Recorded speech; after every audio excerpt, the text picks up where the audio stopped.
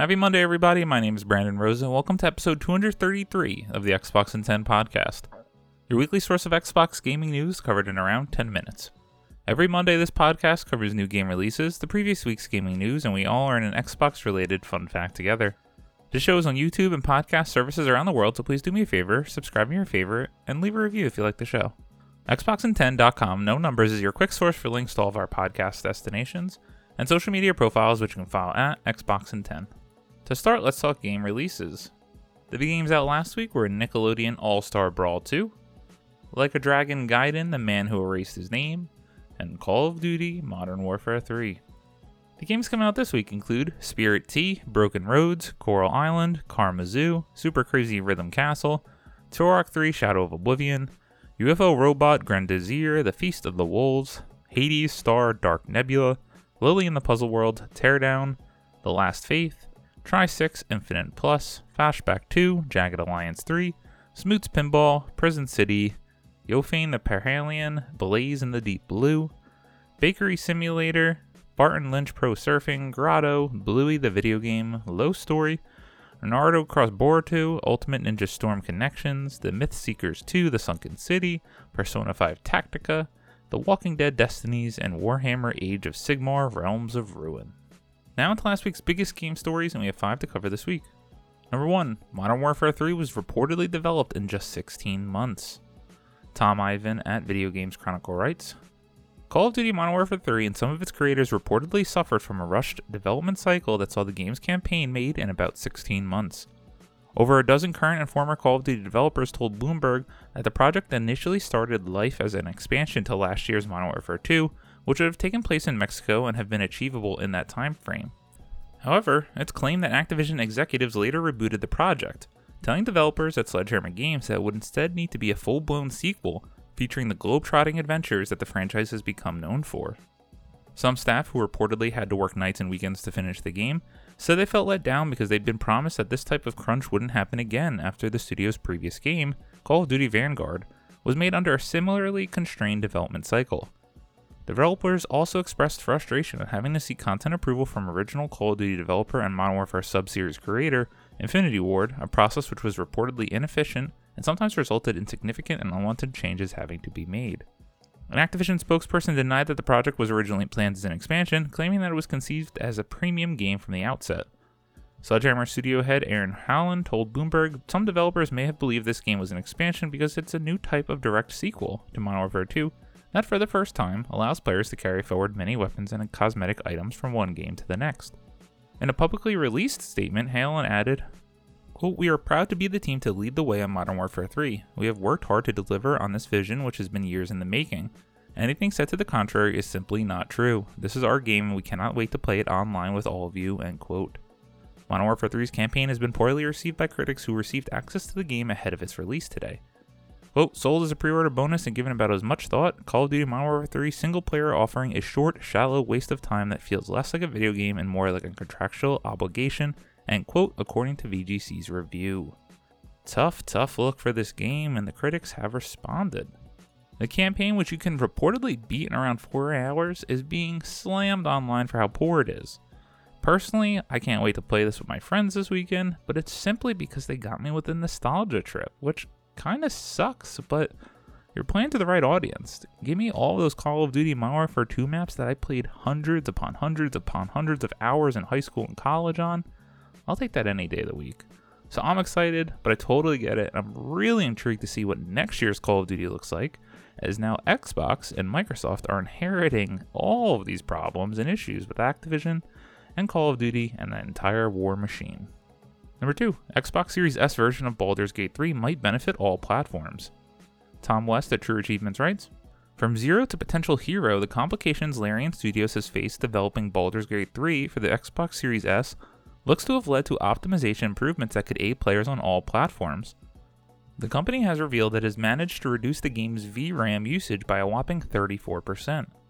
For once, we were writing a positive story about a game's development on Xbox Series S, but it didn't start that way. Baldur's Gate 3 launched on PS5 and PC earlier this year to rave reviews, but had to postpone its launch on Xbox consoles due to complications the company faced when optimizing split-screen co-op on the Xbox Series S. That came to a head in August when Larian's boss Sven Venicky announced that following a chat with Xbox boss Phil Spencer at Gamescom, Baldur's Gate 3 would be launching on Series X and S later this year, but the Series S version would miss out on split screen altogether. It's not ideal nor what Larian wanted, but it's much better than the indefinite delay that Baldur's Gate 3 was facing on Xbox. Now Vinnicky has revealed that ongoing development has seen the team perform some high fantasy magic of its own. Quote, got a nice present from our engineers, ensuring memory is well under control and having buffer for peaks while is the main thing holding us back, end quote, Vinnicky said on X. Quote, I think this will benefit all platforms too. Still work left, but very close now, end quote. Larian Studios hasn't revealed how it's managed to achieve its results, but it could bode well for players on Xbox Series X, PS5, and PC, not just on Series S. I thought this was a great news story, and I like that True Achievements highlighted that we don't often see positive stories surrounding the Series S.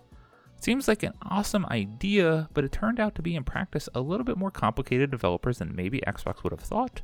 But hey, maybe it's going to be improved going forward thanks to some of the work that Larian Studios has done. Number 3, former Forza boss Alan Hartman has been appointed head of Xbox Game Studios. Tom Ivan at VGC writes, Microsoft has appointed former Turn 10 boss Alan Hartman as its new head of Xbox Game Studios. Hartman, who joined the Forza Motorsport developer back in 2005, has spent the last 2 years working as corporate vice president of Forza and Fable. Quote, thrilled to be representing such an elite set of game creators in my new role leading Xbox Game Studios, end quote, he wrote on LinkedIn.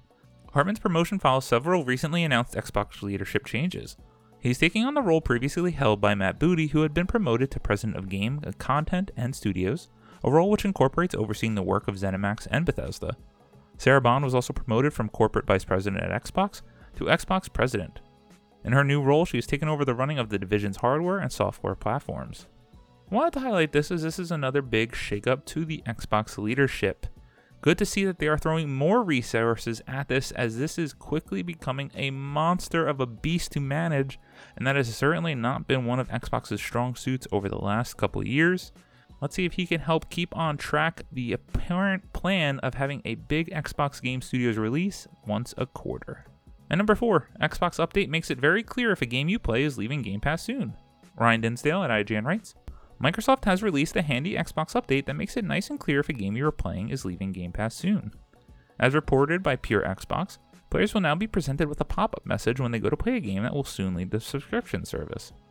Quote, this game is leaving Game Pass after November 15th, end quote, the current message reads for the month's departures. Quote, this game will no longer be part of the Game Pass library, end quote, the message continues. Quote, add it to your wishlist so you know if it comes back or goes on sale, or buy it now for up to 20% off to keep on playing, end quote. The less wholesome part of this is Microsoft steering players towards actually buying the game, of course, though it is undoubtedly a useful feature regardless, and many users will want to continue playing their games. Microsoft also offers Game Pass games for 20% off if bought proper, so players will now have a heads up to buy their games before they go back to full price. The message appears when you go to play a game that's leaving Game Pass soon, whether it's already installed on the console or played via cloud streaming, and seems to appear 2 weeks before the game's leaving date. Xbox previously only announced the leaving games in a fortnightly blog post, where it also announced all the new additions. November sees Thirsty Suitors, Football Manager 2024, and Like a Dragon Guide and the Man Who Erased His Name added, for example, and Coffee Talk, Ghost Town, and Football Manager 2023 removed. I love all these little quality of life features, continuing to make Xbox Game Pass the best value in gaming, giving the full transparency and making it clear for the players how and when they can play their games. As always, we end our show with a fun fact about Xbox, and this was a little piece of fun fact for the development of Starfield that came out this week. Credit to Anthony Wood at IGN. Did you like the silent protagonist in Starfield? Well, that almost wasn't the case. Well, it turns out the actors who played Sam Coe and Andreja in the game were originally set to cast the not-so-silent protagonist of the main game. This came out via a X post from Elias Tufexis, who plays Sam Coe in the game, and Cissy Jones, who played Andreja.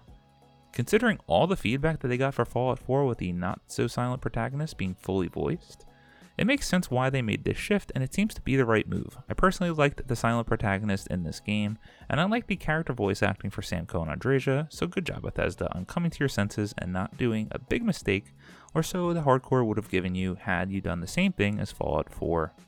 Thank you all for listening to the Xbox in 10 podcast, your weekly source of Xbox gaming news covered in around 10 minutes. If you like the show, please subscribe to your favorite podcast service, share with your friends, leave a review, and follow on all social media at Xbox in 10. This past week I finished 100%ing, but not platinuming, Spider-Man 2. Gonna go back and clean that up, and I'm excited to jump in this weekend, play with some friends, and go grind those old Modern Warfare 2 maps in Call of Duty Modern Warfare 3. My name is Brandon Rose. You can follow me on Xbox at Barosa93. Hope you all have a great week, stay safe, and keep on gaming.